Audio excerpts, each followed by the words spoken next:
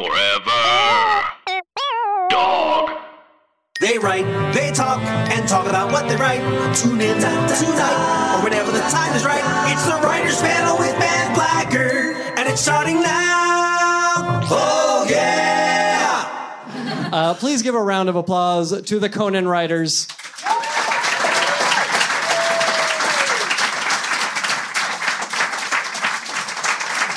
Welcome.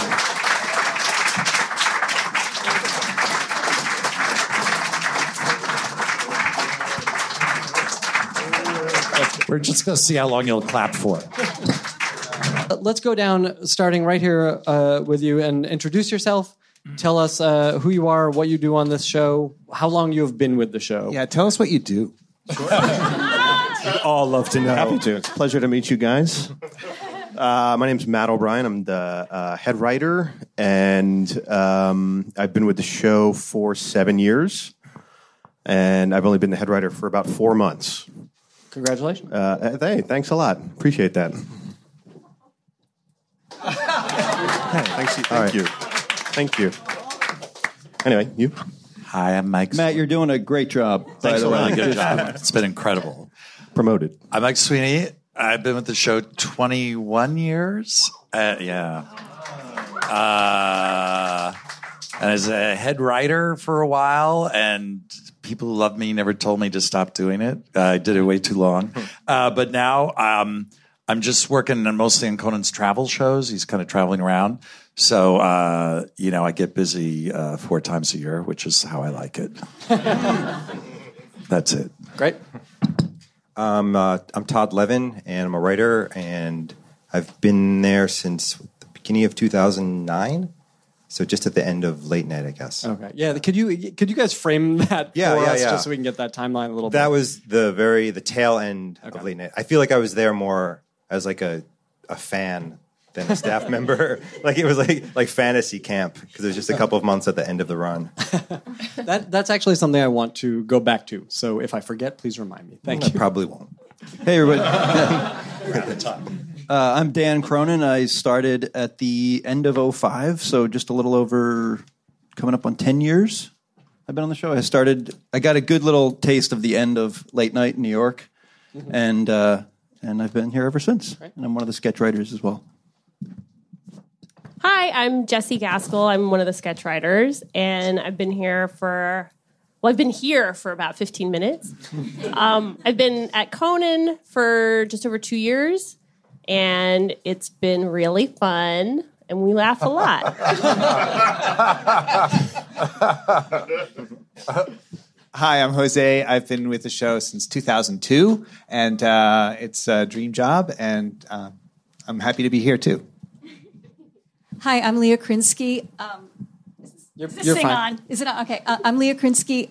I've been with the show for coming up on 2 months.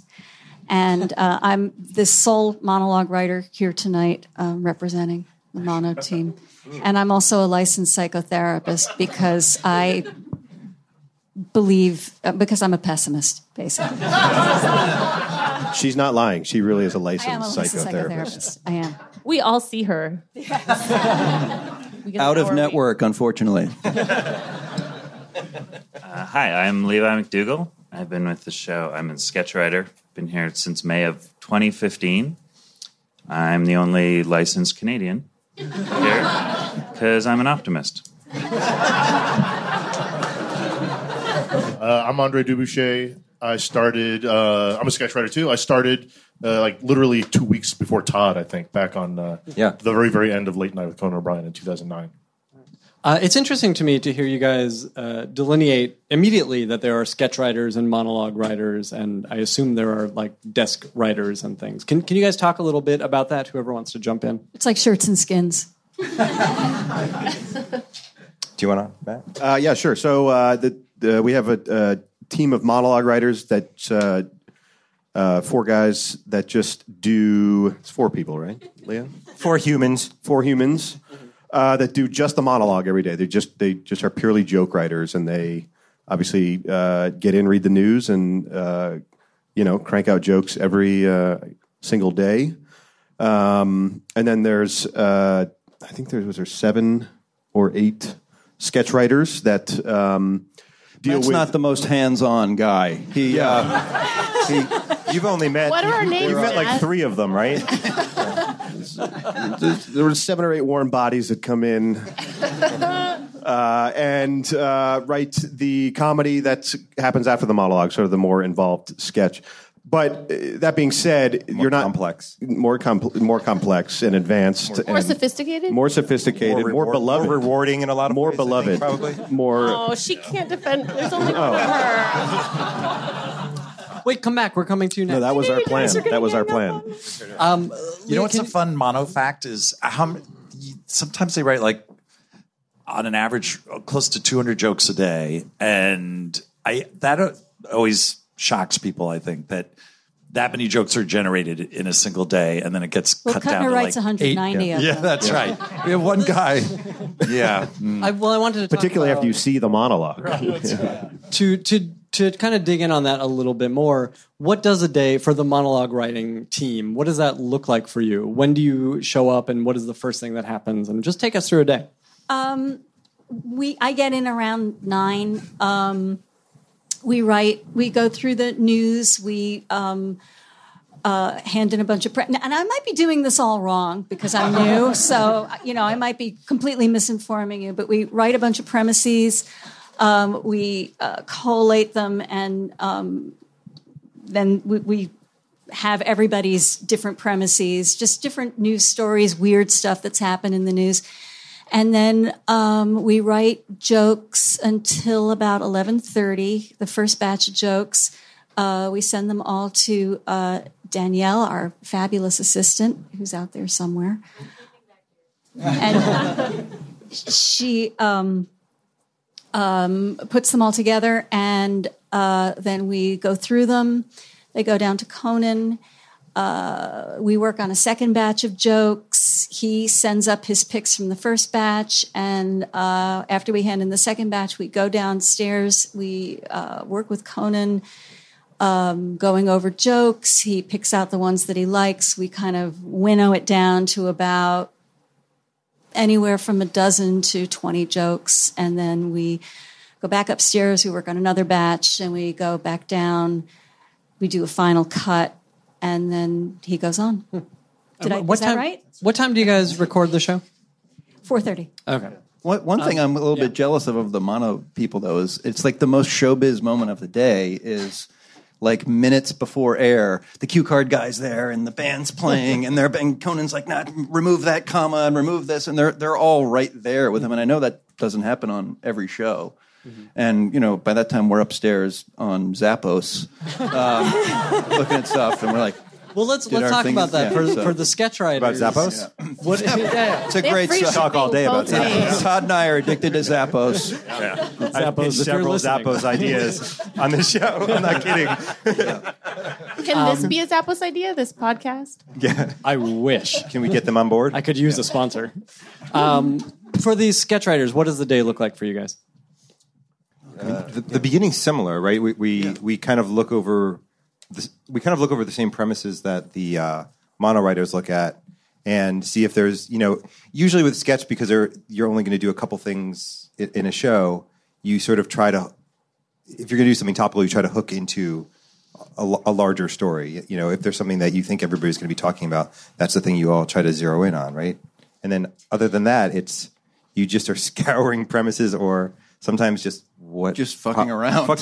Honestly, what pops it, like an observation you had. I'm not kidding. Like it really, a lot of things happen by accident in the hallway. Like, oh my God, we should do that. I mean, and a lot of things happen by accident in the meetings. Yeah, don't you think? How did that character come up? I don't know. Was that in the meeting? If we get together and an email thread, in an email thread, exactly. Yeah. This week I was I played a character called the Bowel Owl, which is an owl that teaches you about colon health. Yeah. And I know. Ellen did it first, but so she. That just came out from an email thread. We were, the writers have a general email thread on Conoco, and I said something about having. I got a flyer about colon health from a bowel owl at Hollywood and Highland, and Dan said new character, and it started the wheels turning, and he he became a character on Tuesday.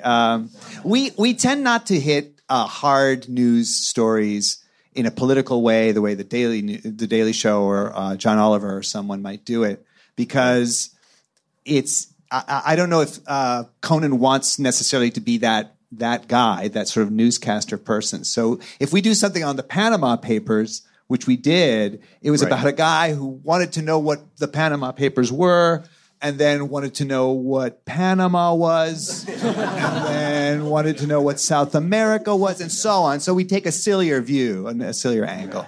It can be different every day. It's not so much about the day. It's really about the grid for the week. Because the classic, when you see you guys, I'm sure plenty of people here have worked on shows, and the grid for the week, and the cards are up, and they get moved around. If that thing's empty, well, you should be in your office furiously pitching and, coming up with ideas. If it's filled up, again, Zappos is a great source place for comedy, shoes. But Matt might call a meeting and say, let everybody come in. We need something for the top of Act One or the end of Act One. Say, after the monologue, before we're going to go to commercial, just a little something. Maybe it's a piece of tape. Maybe it's a live character. There's a bit on tonight about Kobe Bryant. So there might be specific needs.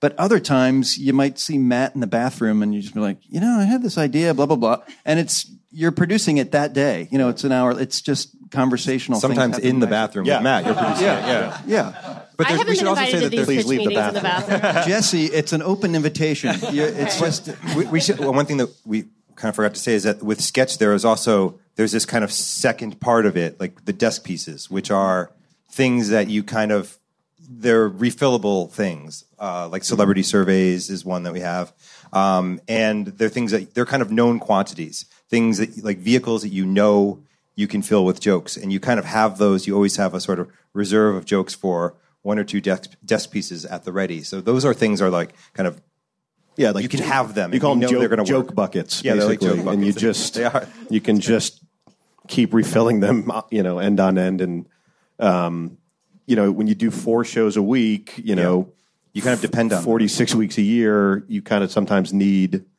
those sort of go-to, some framework just for celebrity or political jokes to do. Right. But one thing I will say about sketch and mono too, the show is at its core primarily just very reactive to the news, to the kind of the national conversation. And also, as we're talking about, just reactive in conversation to something we're discussing about colorectal. We're talking about colorectal disease like people do. And then, so let's build a giant owl that teaches you about it. That kind of thing. But we're also turning into a public health awareness show. By the end of the year, we want to tackle all the diseases. Who here is over 40? The other cool thing is, I don't know if it's like this on every show, but the writers... it cuts both ways. Like you pitch an idea and if someone likes it and they say, go ahead and do it, you have to produce the whole thing yourself, which it's really exciting. Sometimes you can get bogged down and go, oh God, why did I ever pitch this idea? But if it goes well, you really feel like, wow, you really order up every prop, you cast it, you edit it. And so there's pride and ownership. And also I think it makes things more unique. Like you hear different writers' voices, which I think is a cool thing. You have a tremendous amount of autonomy for this stuff. Yeah, you just kind of go.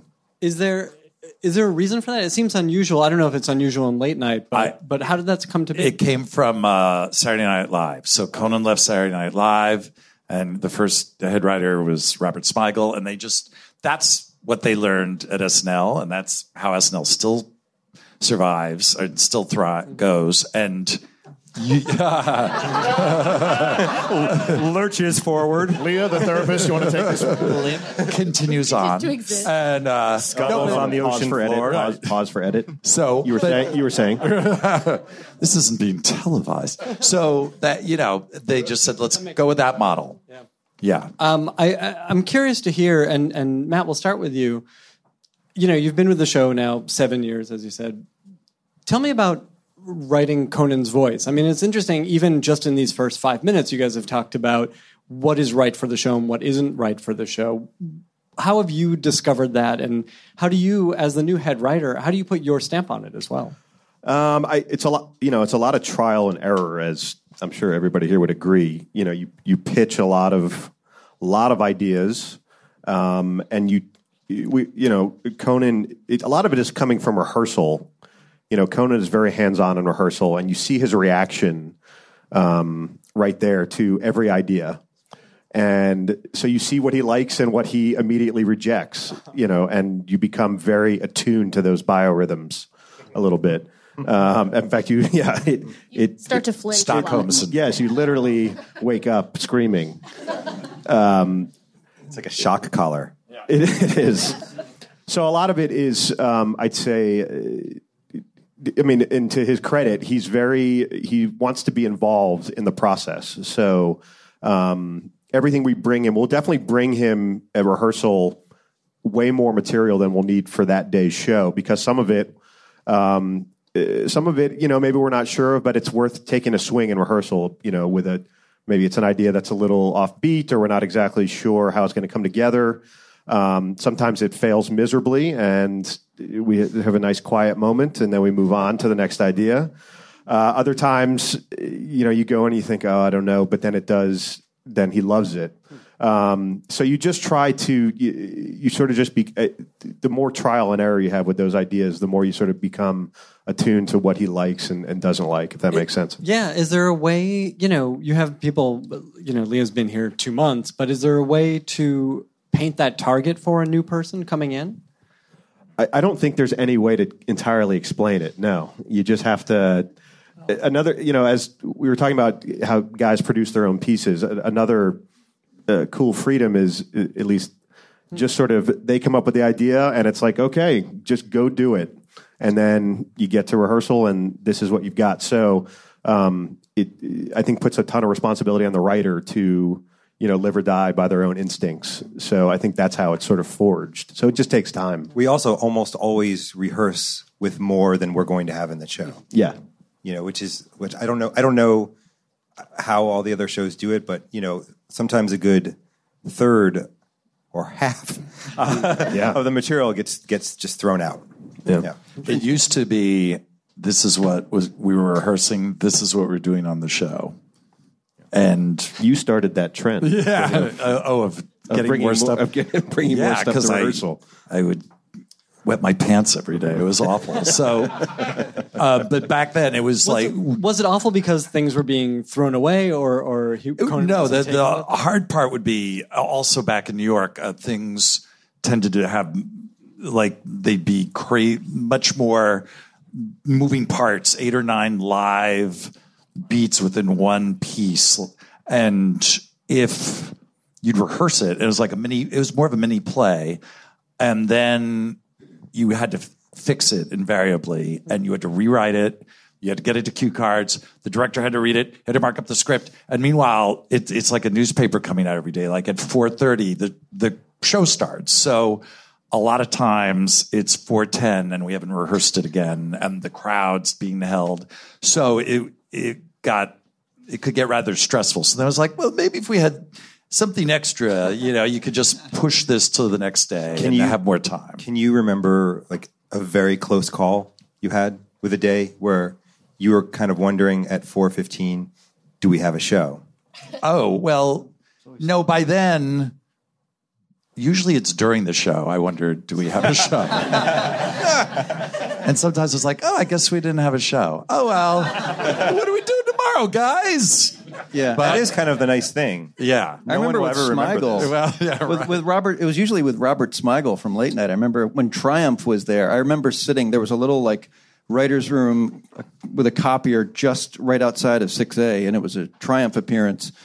And or maybe it was a Clutch Cargo. It might have been a Clutch Cargo. It was a Clutch Cargo. Yeah, it was more Clutch Cargo. It was Clutch Cargo. That was the thing where Bill Clinton's face would be there and the lips would be moving. It would be a close up of Robert. And we would tape at 5:30 in New York, and it was 5:20, and they're marking up the script, and I'm new, and I was just like, we're going to be in trouble. We can't. It's not going to work. There's people out there. What do we do? And he was completely unflappable and probably handed in the script at 5:29, and then it got on. He wouldn't worry that much about what time the show started. Yeah. That was kind of everyone else's. I was issue. going to answer just about Conan's voice. I mean, I remember him saying one time, like, I wonder how old he would have been, but the first time he saw in Police Squad, any fans of Police Squad? Remember that? Remember, like, the opening credits when, John Wilkes Booth fires at Lincoln and Lincoln, his hat blows off and he gets up and fires back? And I remember Conan saying, like, I didn't know things could be that funny. So something that absurd and crazy, I think, is like, plus Lincoln. I love historical based. he loves historical stuff. I think his voice is a smart absurdist. And so when I came into the show, I was like, I can do whatever I dream up. I can just bring it down to rehearsal and we'll be on the show soon. No, because he's seen 8 million Lincoln-related ideas. He's seen, 27,000 Gandhi ideas. So he's seen all this stuff, but he still loves to be surprised by things that are absurd and different. And you bring one Gandhi idea to rehearsal a day. Andy Blitz, maybe, but so I think that's what we aim for is smart and weird stuff that he hasn't seen before, and makes sense. Yeah, and usually it works, or sometimes it works. I want to hear, and I know these guys want to hear about how you all wound up on the show. And let's start down here with Andre. What were you doing before? What was your comedy background, and then how did you get on the show? And Mike, I think you probably hired a lot of these guys. I guess I did. So if you can recall and sort of if you remember their submissions or what struck you about them at the time. Yeah. Let's start with Andre here. Yeah. You want us to leave the room, right, Mike? Go ahead. Oh, do you want me to talk about my? So I was based in New York City. So from like 1997 through 2007, I did the whole work shitty day jobs, do comedy at night thing for about 10 years on what I guess you would call the alternative comedy scene of New York City. So not really performing in comedy clubs so much, but a lot of bars and small theaters and mostly shows run by other comedians. And all the places that I used to love performing don't even exist anymore, like Rafifi and Luna Lounge and a bunch of other places. So a lot of places on the Lower East Side of Manhattan. And then in 2007, I got a job on a show called Talk Show with Spike Feresten. That was my first writing job. And that was like a short-lived talk show on Fox. Was he hiring stand-ups primarily? Is that how he found you? No, I got that. It seems like a lot of comedy writers are stand-ups or sketch performers originally, just by coincidence. But how did I get that job? My friend Adam Felber, who's now a writer for Real Time with Bill Maher, was leaving that job to go work for Bill Maher, and he's put a good word in for me to take his place, and basically that's how I got it. And I had to write a packet, and that was actually one of the more involved writing packets I've ever had to do. You had to write a ton of full sketches and stuff.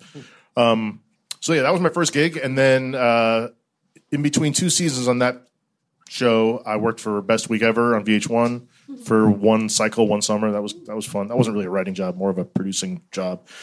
And then in fall of 2008, that's when I got hired at Conan. And I think, Mike can speak about it, but I think how I got the job was that almost the entire writing staff already knew who I was just from being on the same comedy scene as me for a gazillion years. And I had made some video stuff on the Spike Feresten show that I was really proud of, and I had submitted multiple packets to Conan. It was the Bats video. The Imaginary Bats Home Gym. Yes. That's what. Yeah. What is that? Can you tell us that? I've never seen it. It was a commercial parody I did for Spike Feresten, which was it's called the Imaginary Bats Home Gym. It's just a pill you take. When it kicks in, you see bats attacking you, and you fight them off. And you burn calories just by fighting off imaginary bats. Yeah. Hired. So and the rest is You said you submitted packets. Did you submit a few times?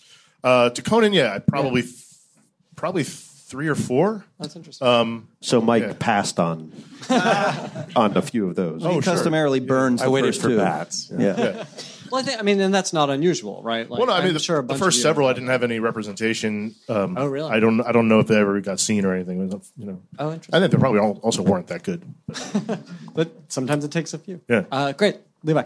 Hey, So I was in Canada for a long time, and so It sounds like he's apologizing. It's just that's our tone. But I grew up in Calgary, so I was in Toronto for 10 years to do stand-up and sketch and writing on a lot of our favorite shows: Beachcombers, The Raccoons, Hilarious House of Frightenstein, Open Mic with Mike Bullard, Hot Box, Pop Cultured with Elvira Kurt, all the hits. And then not the first time Beachcombers has come up. I will say. Oh, is that? Oh, yeah. Good. Not alone. And then in 2009, I think I was about to move to New York, and then you were what? Said it's New York, isn't it? All right, yeah. Yeah, so I was about to move to New York, and I got hired to write for Dimitri Martin's sketch show in LA off of stand-up. He saw some stand-up stuff I'd done online and asked me to submit a packet, so I changed my plans, moved to LA, and then when that show wrapped, I went on the road opening for Dimitri, and I was touring with him when I submitted a packet for this, for when I got. So I knew some of the guys. I met 2 or 3 of the writers through stand-up stuff. But. Can you talk about? I mean, a lot of these folks may not have experienced what a packet is. What was the content that was being asked for when you submitted? I think the one that I had was pretty open. It was asking for like 1 or 2 desk pieces, and it gave you the freedom to pick. I think a couple of the refillable pieces that you knew, submit to that, and then give like an idea for a Conan remote, and then just I think like some drawings and sketches. What did we actually have to do for a bunch of hockey cards? What show was this for? Does anyone remember? I mean, you're looking at it. Was really now, generic. It was now. a really open. I just remember it being 10 to 15 ideas. Yeah. Oh, wow. Literally like 10 to 15 ideas. 10 to 15 ideas in paragraph form, basically. Really? Right. Not new ideas. Don't mention things we already do on the show. Yes. And So do you remember was, the content of any of your packet pitches? The only thing I remember is that there was one pitch about an intern that we discovered we'd noticed there was an intern who was hired to take photographs around the studio, and they seemed a bit off. And so Conan goes through a bunch of them, and he notices that the intern's doing selfies around the studio with celebrities, but they keep getting further and further away. And then, I don't know if I ever told Todd this, but it was, so they discover that he has like elastic arms because there's one picture where it's like up from the rafters taken, so Conan confronts. And then later, totally unrelated, I know we ended up doing this Mr. Fantastic bit that Todd came up with, and I ended up playing Mr. Fantastic taking this long-arm selfie of Conan and Andy at Comic-Con. Finally, that closure. Yeah, that's great. It all came full, and now I'm done, and I no longer work for the show. Moving down the line. I started out doing stand-up in 1918.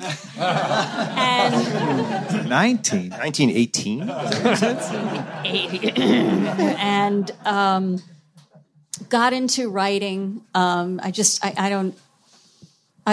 started when Dennis Miller had his first, he had a syndicated show briefly, and I started just faxing jokes in. That's how long ago it was.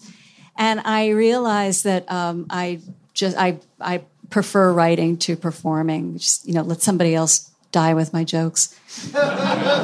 And then I wrote for variety shows. I wrote on Dennis Miller's HBO program with Jose, which is where I met him, and another associate of ours, Rob Kuttner, very talented gentleman. And I was at Dennis Miller until 2000. And then I kind of got sidetracked and went back to school and got my master's degree and did an internship and got my MFT license and started practicing. But I just realized I'm not done. Around a couple of years ago, I began posting jokes on my Facebook page, and I emailed Rob and I said, I'm not done. I think I need to get back in the game. If there's ever anything on Conan, can you let me know? And, I submitted several packets a couple of times, and then they had an opening last year in the fall, and Rob let me know, and I was asked to submit a couple pages of jokes, and I handed it in and forgot about it and kind of wrote it off and just said, oh, well, I guess I'd better put in for more clients at the center. I guess I better get cards printed up and do a website. And then I got a call and I got the job.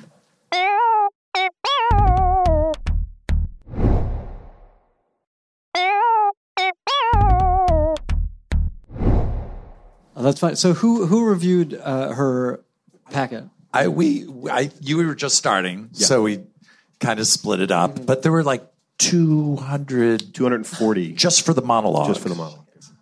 So we read all 240, and we cut it down to a group of 20, and then we handed them out among all the monologue writers and made them anonymous to eliminate, because people know each other, et cetera, et cetera. And then I think we picked the right number. Yeah, that's cool. Let me just go back to Leah. Is that how therapists feel about their patients? I'm horrified. Imagining you like checking premises during sessions. That seems totally natural. Well, but I do between. I mean, I still see clients. I like it. I like my clients. I enjoy the Wait, work is that I'm true? doing. Yeah. You still see clients? I do on Saturdays. Can you tell us stories about No, ones I you don't see? Oh, come on. You were gonna ask her that anyway. I was. See? And I told you I'd cut it out later. Only these people will hear. Moving on, Jose. Hi. Yes, I started my TV career by joining Dennis Miller Live's HBO show, Dennis Miller Live. Dazzled us. Well, what happened was I was working in a sketch comedy troupe in North Carolina. As God is my witness, this is a true story. I was working in a sketch comedy theater in North Carolina, and Carrot Top's prop maker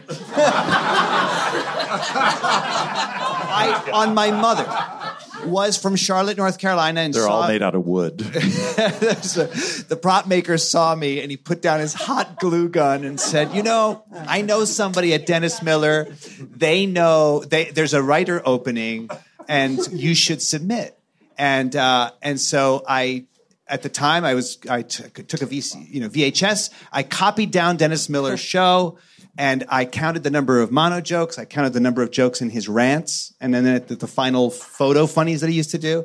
And at the time, I was also a faxer, but for Jay Leno's Tonight Show. This is now illegal or whatever, but at the time, he had a fax a number where you could submit jokes to the Tonight Show. And if he did them on the air, you would get a $50 check. And yeah, it was like, so for years I was submitting mono jokes to the Tonight Show anonymously, they owned them all and all that. But I had a stack of paper of just jokes that I'd been writing over the years. And that kind of strengthened me. You get better at this through repetition.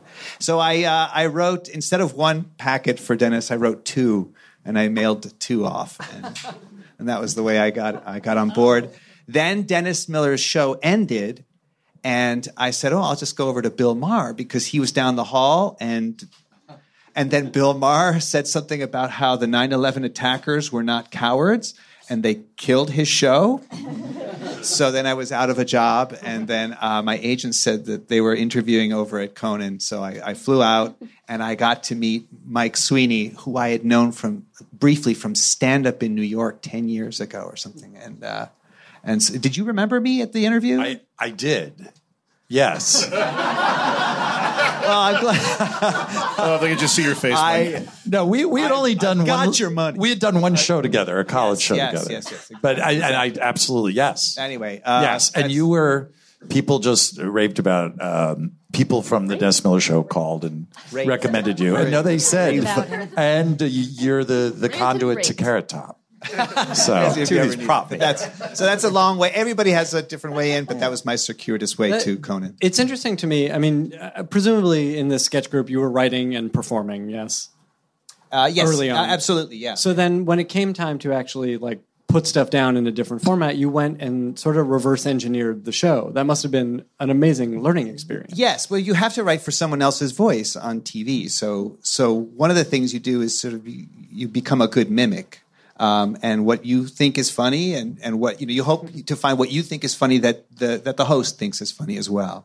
But that's part of the skill is to be a mimic. So. That's a great way to. Speaking of someone's voice, if you're doing a submission to more than one show, make sure you spell check all the name. Like, if you submit to Bill Maher, don't leave one of the Bills in when you resubmit it to Conan, which people do that a lot.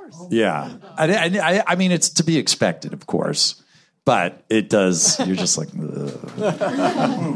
sure. Well, I had been writing for some smaller comedy variety shows for a while, like The Soup on E, and then The Dish, which was, they decided they needed a soup for women. Not kidding.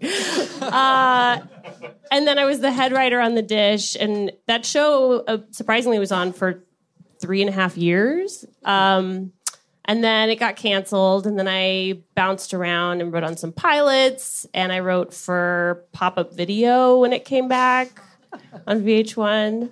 I hope that was a sigh of ecstasy I heard in there. And then I ended up, I had submitted to Conan at one point, and then I ended up writing on what an old Conan writer, Dion Cole, briefly had a show on TBS called Black Box. And it was really funny. He hosted basically a clip show where he was kind of ranting about, I mean, Dion has a very specific point of view, and he sort of takes the opposite side that you think he's going to take a lot, and he has a sort of surprising take on things. So that show only lasted 10 weeks, but it introduced me to a bunch of people at the Conan family, and so then I got wind that somebody was leaving, and I submitted again, and I don't even know if they put out a call for submissions that time. I don't know. There's always a giant Was there a kind of giant file? rolling Yeah. folder, so Okay. there's always kind of an ongoing lots of submissions to look at. What were you doing before The Soup and The Dish? What were you, a stand-up? I was doing improv at UCB and videos, and I wrote and produced a web series with a bunch of friends, and then I was a PA. I PA'd at various shows and was writing, and always, like, everywhere I was, I would tell my bosses, I want to write, and then I think was an associate producer on The Soup, and then got promoted there, and kind of got brought up in that family. And these are a lot of, while they are all still the talk format, there are a lot of different sorts of shows, or a lot of different tones and kinds of humor. Is there a reason, Conan is the right voice for what you like in comedy? That's a great question. I watched Conan in college, and it was, I just always really connected. I don't know. He's a really smart, kind of quirky sense of humor, and it feels very timeless. It was never rooted necessarily in like any sort of comedy of the moment, like a trend that was taking place.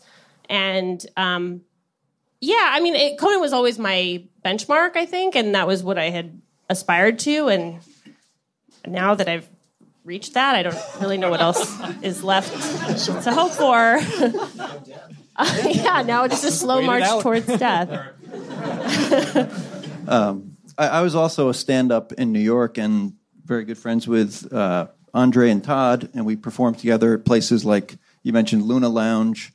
And also, Andre had his own show that he put up every week, which was, I love the title, it was called Giant Tuesday Night of Amazing Inventions, and Also There Is a Game. And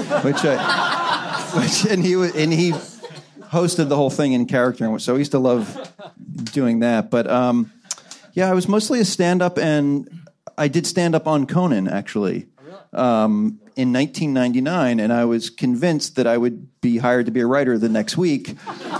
Cut to 5 years later, and I found myself in an interview with Conan and Sweeney, and I thought to myself, wow, this is the only all-Irish showbiz meeting happening in America.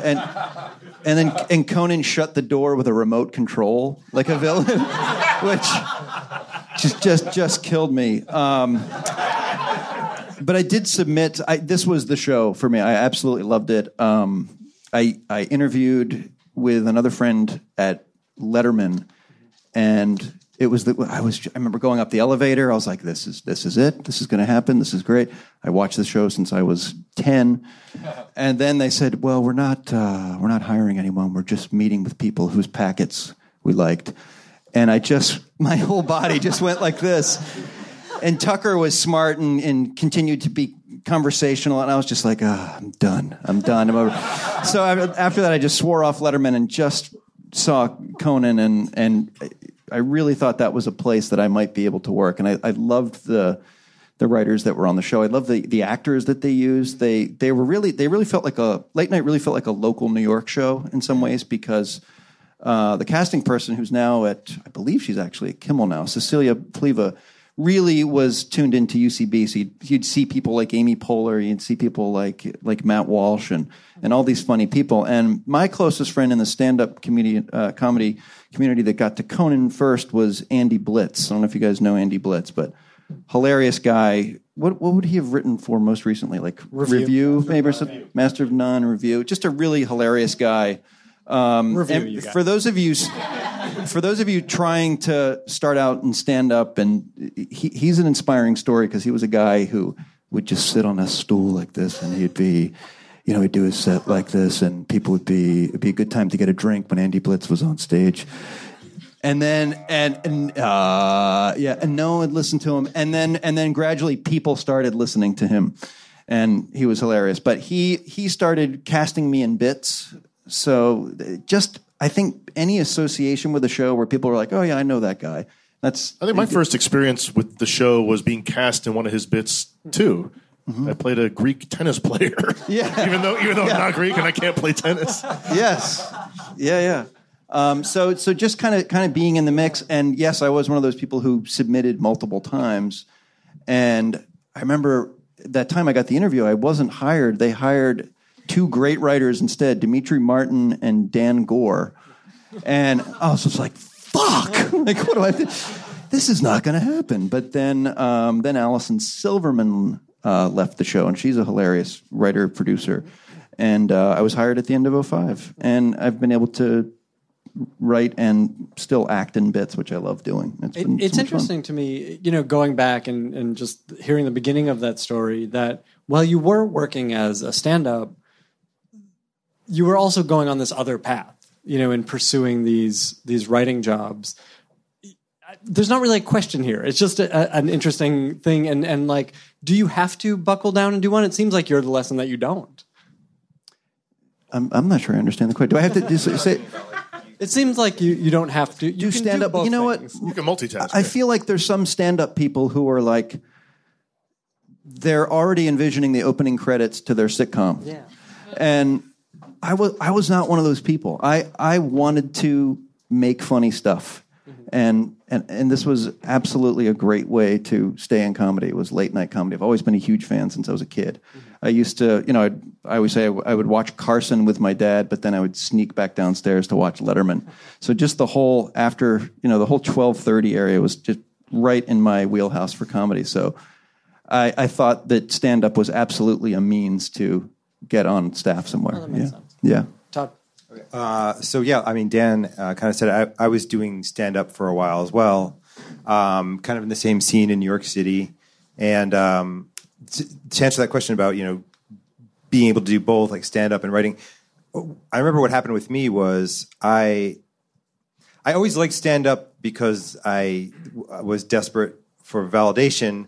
But I always thought of myself more as a writer than a stand-up. And I think at a certain point while I was doing stand-up, I just talked to my agent and said, I just want to start submitting to shows. It wasn't something I had thought about before that. I was just writing and creating and trying to get out there.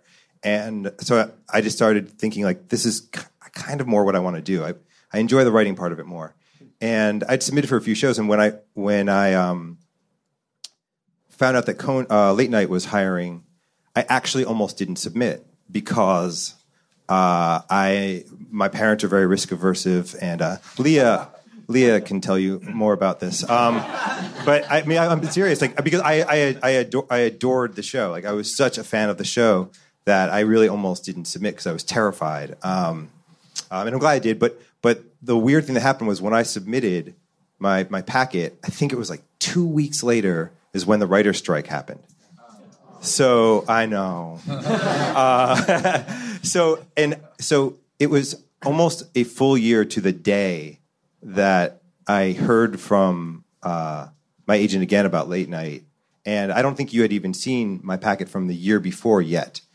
And I think you were saying, like, I'll read it really quickly.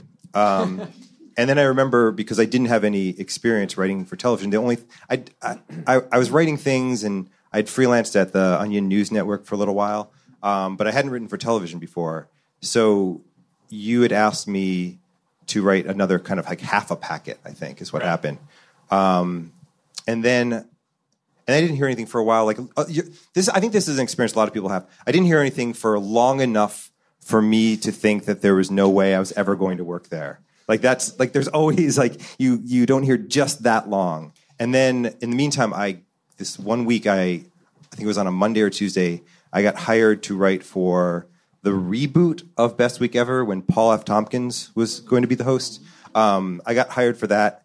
And then that same week, I think it was like that Friday of that week, I was working on a book pitch with a couple of friends of mine, and we sold the pitch that day. And in the meeting, we found out that we sold it. I got a call from Sweeney telling me I'd been hired. You might say it was my best week ever. Give it up, everybody. That was great. Todd Levin. I think we're done. Well done. But yeah, it was a very, very crazy experience. Todd wrote that 2 weeks ago. You might have heard it on The Moth in '92. Thank you. Mike, how did you get involved with the show? What were you doing before this show? I was a stand-up comic. Shocking, different.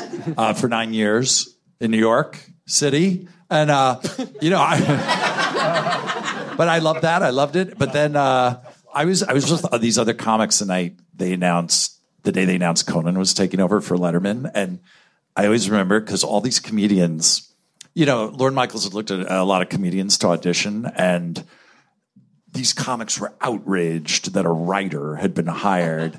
And it's like, I was like, fuck you guys, it's because there were some comedians who acted like they were in a law firm. It's like, well, if you work really hard, you can, and it's like, no, it's show business, like anything goes. So, but I was really excited. Something drew me to the show, so I submitted, and they bought one of my ideas, and but they didn't hire me, and I was really bummed out. And then they hired. Do you remember what that idea was? Yeah, it was this guy, Doug Llewellyn, who stood outside the People's Court.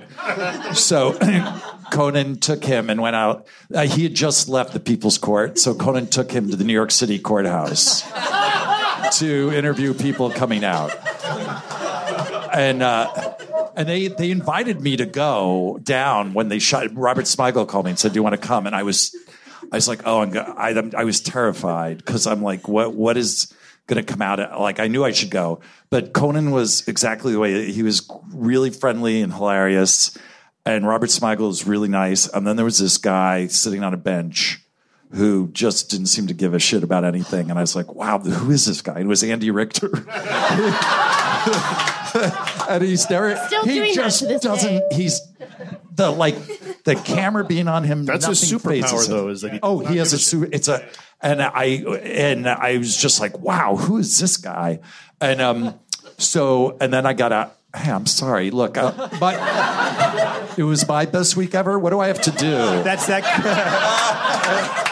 It's that comic's instincts to get mad when someone leaves. He asked me the question. Tough room.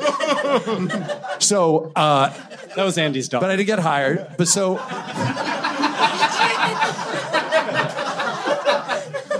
Anyway, so then I said, then there was a monologue opening, and they. So they were hiring specifically for monologue, not just for staff. And they considered even me that for. early on. Well, I was sending jokes in that Conan was doing in the monologue on speaker. Like Louis C.K. was like, I knew him from stand up, and he was one of the original writers, and he started getting me to send jokes in, and they would call me on a speakerphone at 2 p.m, and I was part of this meeting on a speakerphone, and I was just freaking. It was really uncomfortable. It was not great.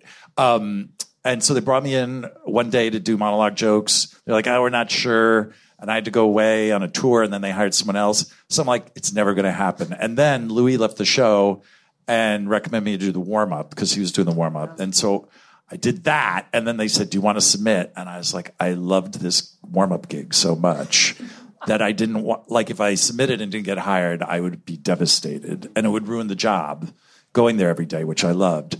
But I did it. I worked all weekend on it. And out of pity, they hired me. So...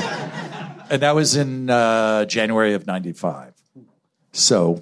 how long had the show been on the air at that point? Since September of 93. Oh. And right before I started working there, they were like week to week.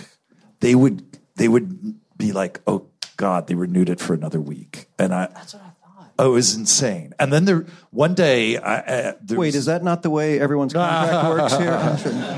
And one day there was a rumor that, the show's been canceled. And they had like an hour before the show, and they still did the show. And then it was like, "Oh no, we got another week." And so, and right when I started, they got their first 6-month extension, and everyone was acting like it was a big deal. And I was like, what's the big deal? But I hadn't lived through any of those horror stories. It's interesting that, you had, even before getting hired as a writer, you had been sort of involved and knew enough people on the show. Was there even that early on a learning curve to what the show could be? Were they still figuring it out when you got there? No, it was pretty set by then. By night, yeah, it was just they had set desk pieces, and then there were just a lot of wonderfully wild sketches, and it was pretty wide open. Mm-hmm. If you pitched an idea, people liked it, you did it. And then there's stuff you do collaboratively. But the thing back then is we would be there. Like, I stopped doing stand-up the day I started there because we would be there till 1 a.m. every night. And I couldn't do, like, I used to work 7 nights a week, and I just couldn't do it. And the hours have gotten better over the years. But back then, it's so long ago, if you edited a remote, it was separate tapes for each camera. It was primitive, and actually producing stuff required more time just being there. Sure. No, that makes sense. Yeah. Matt, let's finish this up with you. Then I have a couple more questions, and we'll get to you guys. How did you get involved with the show? What were you doing just before? I just before I got hired at the show, I actually... I worked with Andre on that talk show with Spike Feresten's show. And then, I guess the way I got involved with the show was even before that, I wrote jokes for Robert Smigel for Triumph, the insult comic dog, just as like an outside contributor. And was he doing it on Conan? He was doing it on Conan, but he also, when I met him, it was right around the time he was releasing a DVD of the best of Triumph. And he was going on like 25 talk shows, and he needed insults for all 25 hosts of these, for the people on Crossfire and O'Reilly and like Last Comic. So he just needed a complete avalanche of insults. So he let me submit jokes to him, and he used some of them on those illustrious shows, as I mentioned. And then I started writing on those cartoons that he did on Saturday Night Live, like the Ambiguously Gay Duo, and just pitching little jokes and ideas for that. So then he ultimately recommended me to Mike. And that's basically how I got involved in the show. But I knew Andre from Talk Show and I knew you guys, a little bit from around the city. various clubs that we would go to. Oh, we hit all the clubs. All the clubs. Laughs. Laughs. The Zinger Room. Amongst, so yeah, that's basically how. So I owe my relationship to the show to Smigel. Just give me a chance to write jokes for him. So it's just a lucky break. And I assume, in addition to the recommendation, you submitted. I submitted. I got hired on my fourth time. Okay. My fourth time around. Do you remember anything from that packet? I remember. I remember that there was one idea. I think we even tried to get it on its feet at one point. That there was a gay cruiser on the late night set, and that Conan's underneath Conan's bleachers was the new Central Park Rambles. So that's where. So there was this guy sort of going through all these different signals that you would give people if you wanted to meet them underneath the bleachers. And then eventually, Abraham Lincoln ended up... Ass kisser. Yeah. It was right when... there was a story in the news. There was that whole... it was almost like a whole year where every newspaper wrote a think piece about how Lincoln was depressed and gay. So I thought I should definitely put that on my submission packet. Anyway, I don't think we ever got that on the show. But I remember that was probably why you hired me, right? It was for that idea. Gay men under the bleachers. Yes. That was a real keeper. Who among you was around for the transition to The Tonight Show? I was. All right. So most of you were. Can any of you talk about that? I know it's sort of been talked to death, but it sucked. That had to be a huge, rethink of the show and what Conan could do. And, I know there's so much involved. What can you say about it that we haven't heard, maybe? You do this, Sweeney. Oh, my fault, eh? You know what? Conan wanted to not rely on stuff he did in New York.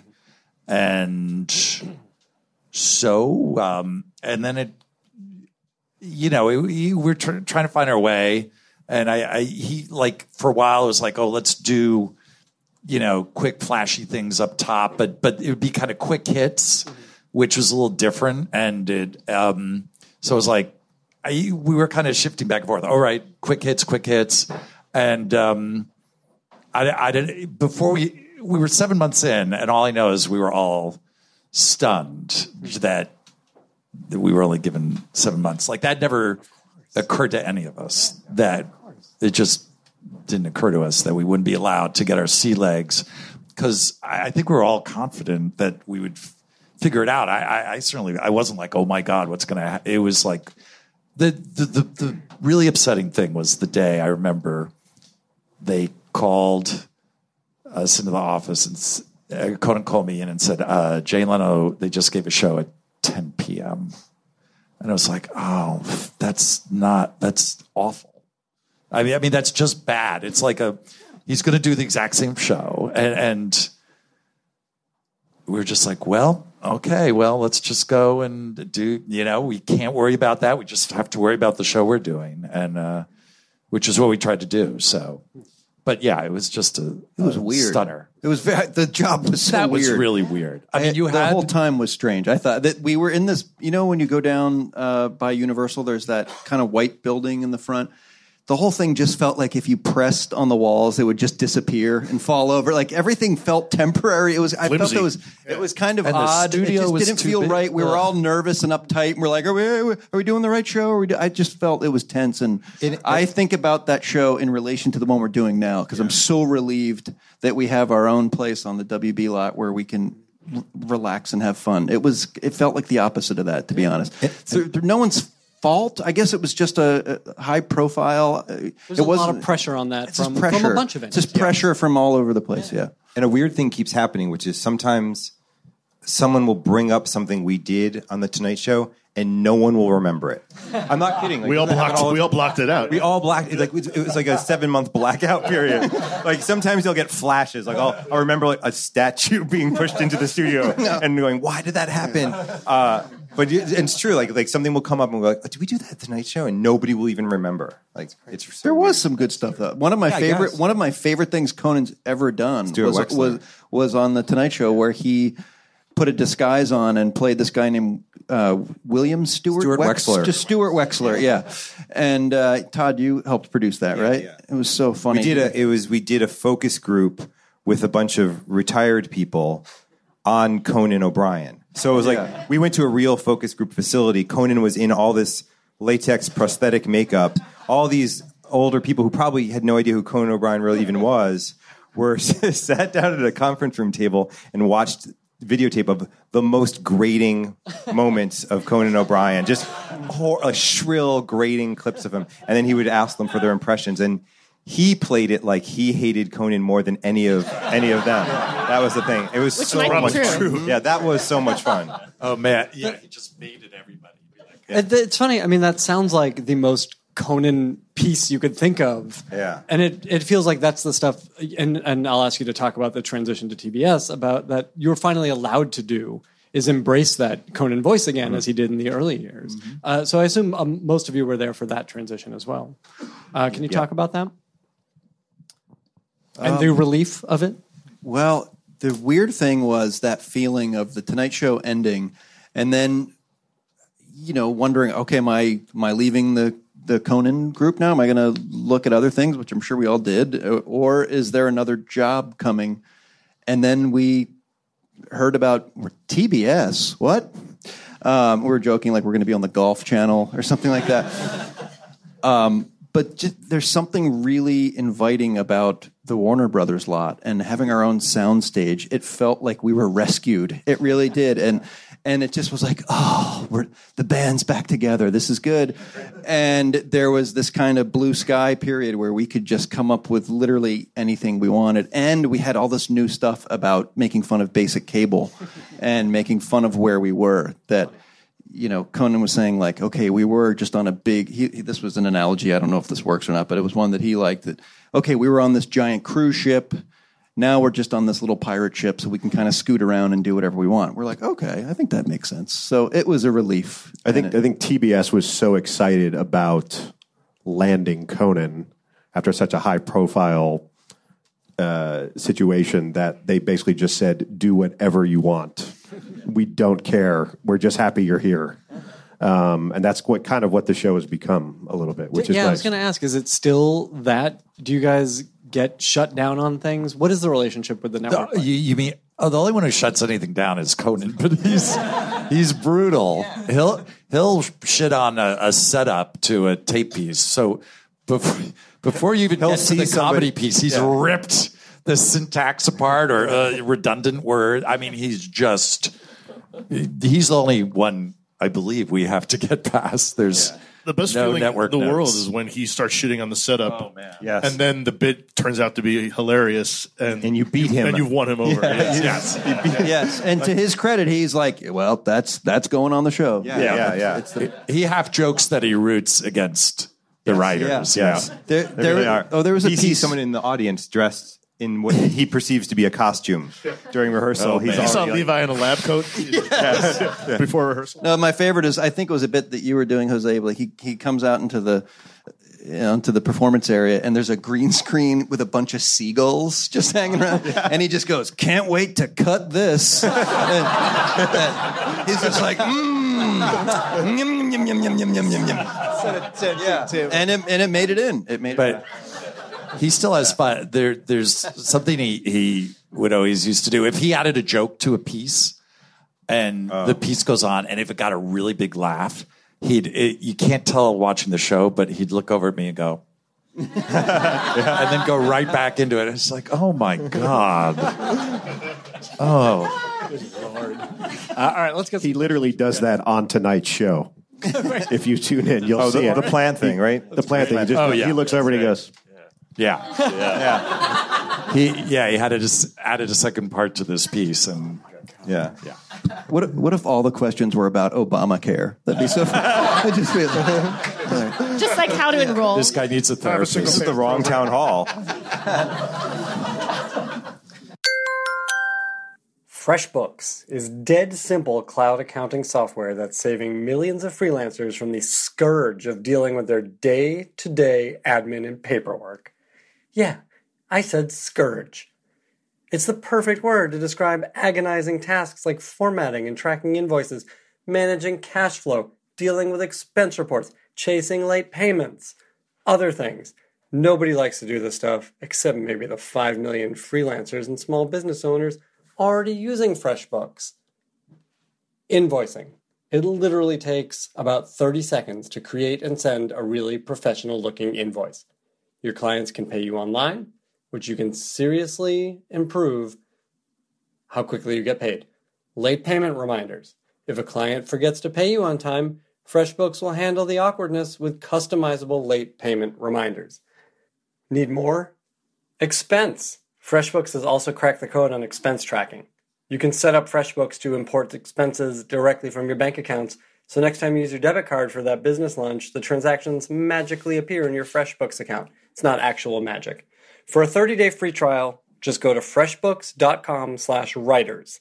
Enter Nerdist Writers panel in the How Did You Hear About Us section. Once again, 30-day free trial. Go to freshbooks.com/writers.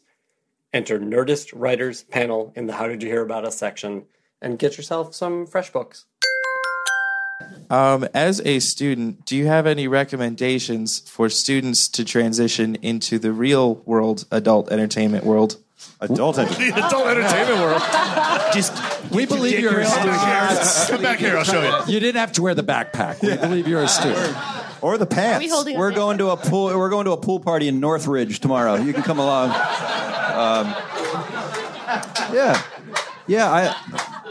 I would say he's asking about a student transitioning into the real world. For one thing, I'm a father of 12-year-old girls, and I think kids aren't allowed to fail. I think everyone's so afraid of failure. So I would say take some chances on what you want to work on when you're writing or performing, whatever it is. Don't be afraid for it to be awful, because maybe your next thing will be better. I think that's my big advice. And then I remember I used to be really kind of vain and worried about like who was in the room, who was at the comedy club, are there agents there? It's the least of your worries when you're in your 20s. You have to experiment and become good, and then other things will come. Beta blockers. I would also say say yes to any opportunity that comes up until you can afford to say no. And if it's not something that sounds directly related to what you want to eventually be doing, that's okay, because you might find that it tangentially gets you there, but everything's going to be a good experience, and you just need to meet as many people as you can and be creating a network for yourself. So don't feel like, I don't want to take that job because it's not exactly the exact perfect thing for me. Because I've seen that happen before, and then people end up regretting that. Yeah, that's a really good point. I'm sure we all left out, 100 shitty little gigs that we decided to do because it was an opportunity to be funny or creative. So, yeah, say yes to everything, basically. Yeah, the networking thing is almost it. That's just it.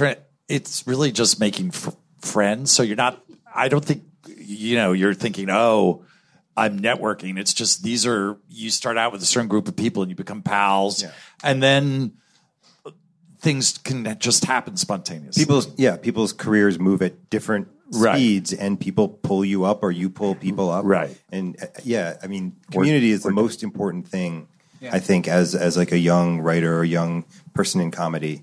Yeah, in hindsight. It's absolutely important. But you don't. It's not a conscious thing. It shouldn't be. You're just trying to do what you want to do, and then you make friends and kind of create a community. Just cut to him walking directly to law school. just like right out. There are recruiters outside. It's adult law school.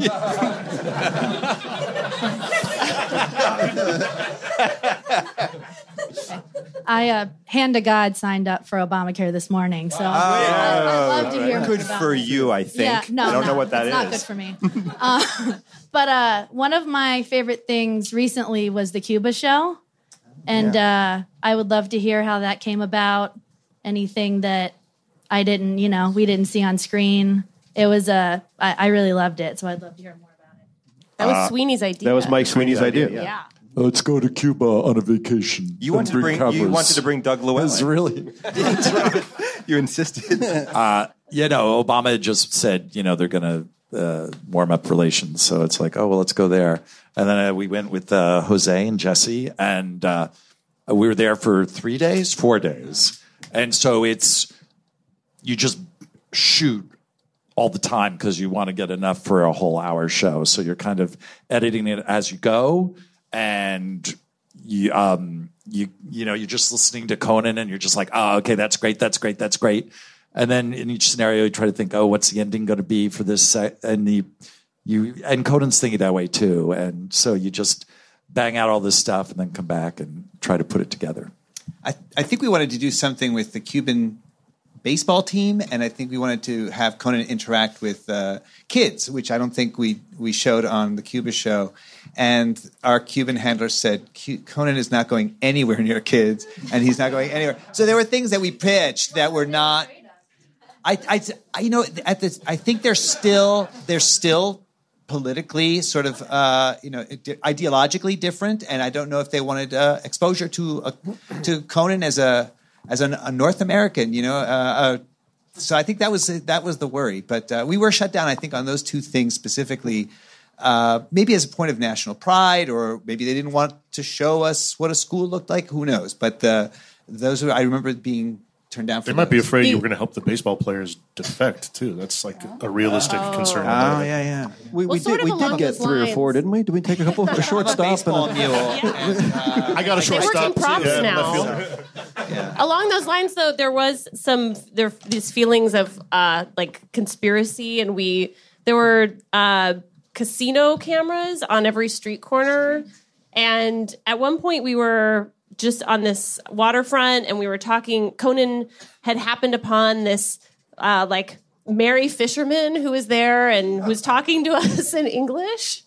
And then a woman came up behind us and said to Jose and I, very conspiratorially, isn't it odd that a man fishing here just happens to speak English while you're filming? And she sort of planted this idea in our head, and then we were kind of going back through everything and wondering if the whole trip had been orchestrated by the Cuban government, and that we were being incepted, and so. All right, we don't have a lot of time left, so we're going to run through as many questions as we can. Please keep your answers brief. As soon as you ask your question, please turn around and go away. And listen as you walk back. What are your favorite moments, or how is it working with Conan? Is it like him laughing at your jokes? I don't know. What? I think when he comes into the room and just goes insane for 20 minutes, it's just nonstop. It's one of the funniest humans on the planet you could ever see. I remember there was one stuff that could never make the air. Stuff that wouldn't make sense if we talked about it. There was one time he was imitating Tom Brokaw, who was dispensing flan out of his nose. There's a million things like that. The guy who only opens doorknobs with his butt. There's so many things. That's easily on my first day on the job, he removed a writer's belt and beat him with it. It was. Michael Coman. It was one of the funniest things I've ever seen. Are there a couple more highlights from over the years for any of you guys? Nope, that was it. Whoever's next. Hi, guys. So my question, I guess I'll ask Mike this. Since you've been at Conan the longest and you've seen so many writers come through the show, I guess my question is there a specific trait either in the work ethic or the character that makes a really good writer, do you think? Specifically for this show. There's great variety. There's no rhyme or reason. If you're looking for a general background thing, some people have gone to college, some people haven't. So, a lot of people here are stand-up background. That's often not the case. I would say there's no particular rule. It's really all over the lot, which I think is great. So the one thing I'd say is don't think that it's all, you have to fit a certain type of personality or slot. Well, it does seem like, after hearing your stories, that the one thing in common is everyone had a very strong comic voice of his or her own coming in. Yeah. I would say so, yeah. What's that? A character No trait. one's an I feel like you had a knack for just finding people that would all get along and have a good time together. Yeah. Even if we're not that is the something. same. Although, if someone's really funny, it's just how funny. If they're super funny, it's like you want the super funny person around. And personality is not an issue. Thank you. I would say try to meet Brian Stack sometime. He's the perfect. His character trait is imagination and being hilarious constantly. So, I had two quick ones. Don't worry. The first was, how did you decide to bring back like Celebrity Survey from the old days? Because as a fan of the old show, I kind of miss those things. So it was fun to see Celebrity Survey come back. And the second one is, Matt, since you were now promoted to head writer, does Conan still beat you up? He beats me even more. The opportunities presented for him to lash me are dozens a day. In fact, it has a sincerely stark effect on me. But what about bringing back old bits? Conan is very arbitrary about it, and Celebrity Surveys was something it would always do great, and that was hard for him to say goodbye to. And it was created by Jose Arroyo right over here, and that's how he got the jacket. Yes. And polite clapping. He's wearing a survey blazer. Great. What happens if you go in on any given day and you're in the completely wrong headspace? I mean, it can happen in any profession. Is that another time when you draw from the joke bucket? Well, I think sometimes, the advantage of having a larger writing staff is that there's an elasticity to it. So sometimes if people are in that kind of screwed up state, you can recede a little bit and then surge later when you're sorted. Right? Does that make sense? Yeah, absolutely. Oh, thank you. I don't know if everyone got it. I was just wondering your guys' opinion on like comedy schools like UCB, Second City. Do you recommend them for late night writing, or do you think it's not necessary?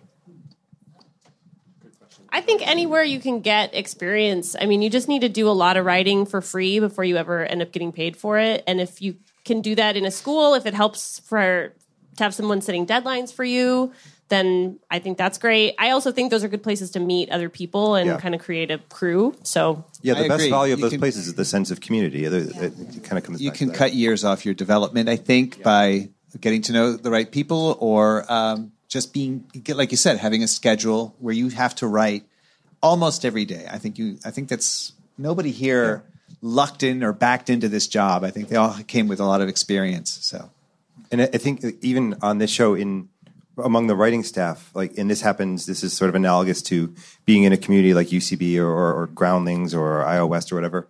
I feel like your brain makes my brain better. And, one writer's brain just improves another writer's brain. And I think that's sort of the value of just having other people to bounce ideas off of. Thank you. I just wanted to thank you guys for coming out. As an aspiring writer, I really appreciate this. I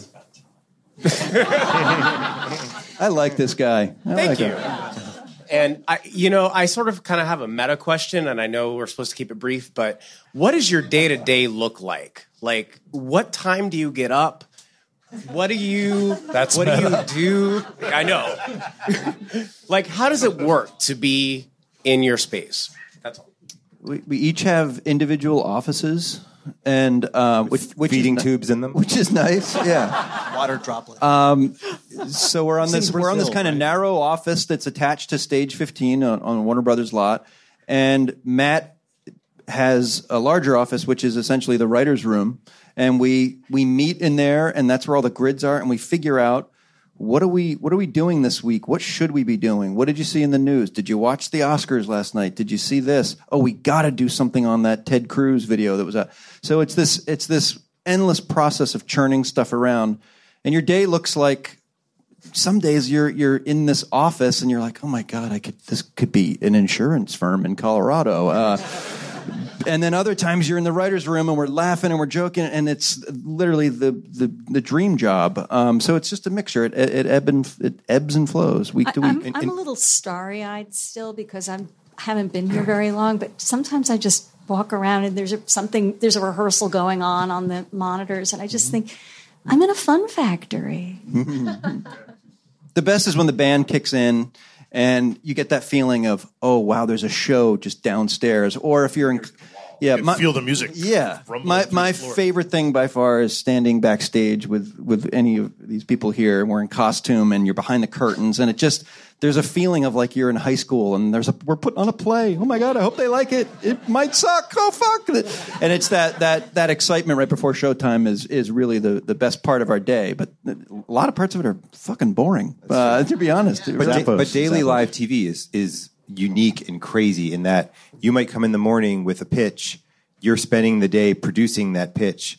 It's on TV at 4:30 that day, and you're hearing an audience's reaction to it. It's so different than like writing for like narrative television or something where you don't get to hear the laugh sometimes, or it's really crazy how visceral it can be. All right, I'm sorry. This has to be the last question. They're throwing us out. I'm sorry, you guys, but we have stickers for you. Maybe, I don't know. Ask us online or something. Tweet at us or something. I don't know. Just at Aaron Blair. At Aaron Blair. Have there been instances, I've heard different interviews from former writers where they said the writing room would get so heated that people would storm out because their joke didn't get in. Has that ever happened to you, and how do you guys deal with it? On this? No. Not on this show. No. Yeah. Right? No. Yeah. No. I think some of us have stewed privately in our offices. Right. I'm sure there's a lot of stewing. I've heard stories in other shows where, people like are mean to each other, and I don't think we can't afford to be mean to each other. We need everyone's help to put a show on. Yes, it's all hands on deck. I feel all the time. Usually, don't you think in a way? Yeah. I think that's a nice thing with it. There doesn't seem to be. There's no preciousness about jokes. And the few times that if we're doing special shows when we're pitching with Conan, it's the same. If we're throwing out a joke and someone throws out a better joke for that subject, he'll immediately turn and go, "Oh, that's the one." Write that down. We move on. There's just no attachment. Everyone's for the show. So. All right, we want to end as we always do very quickly by going down the line. We'll start here with you, Matt. Tell us something you're watching on television that you love and recommend. One or two things. I've been watching The Circus on Showtime. It's really good and really funny. Yeah. I've been watching The Circus and I just started rewatching The Sopranos. On HBO. I've heard that's very good. It is. So I hope those were both equally unhelpful. Those are correct answers. I just watched Catastrophe. Great. That's cool. That was fun. And pretend I watched both seasons and it counts as two shows. I'll take it. Todd. I've been watching The Americans. The best. It's so good. It's so perverse too. And I think I always feel like no one's watching it. Nobody is watching it. Is it right? Nobody's watching it. No. It's so good, and the period details are amazing. Yeah. It's a really great show. And Barney Miller. Correct. I'm Man Seeking Woman on FX. I think is So good, Simon Rich show. Brilliant, funny. Really enjoy that. And I also watched Baskets. So I think they're on the same network, FX. Just kind of sad and weird. A lot of comedy writers don't watch a lot of comedy. Like they want to go home and watch drama. I definitely do that as well, but I went with two comedies. I've really been enjoying this season of Girls. It's making me laugh out loud more than I think I remember laughing at it. And then just reruns of Law and Order SVU, which is kind of my happy place. Do you live in a nursing home? In my mind. I'm watching House of Cards and the Weather Channel. House of Cards in Broad City. Fargo, and I've been rewatching Black Mirror, which I feel like is just the best. So good. Daredevil. The guy who plays the Punisher is my new man crush. And The Grinder, I think, is one of the funniest fucking shows I've ever seen. Excellent answers, everyone. You got them right. Give a round of applause to all of the Conan writers. This is great. Thank you. Thanks to everyone here at Nerdist. Thanks for coming, guys. Thanks to H6LA. Thanks to Danielle. A hand for this guy. Forever Dog. This has been a Forever Dog production. Executive produced by Brett Boehm, Joe Cilio, and Alex Ramsey. For more original podcasts, please visit foreverdogpodcasts.com and subscribe to our shows on Apple Podcasts, Spotify, or wherever you get your podcasts. Keep up with the latest Forever Dog news by following us on Twitter and Instagram @ForeverDogTeam and liking our page on Facebook.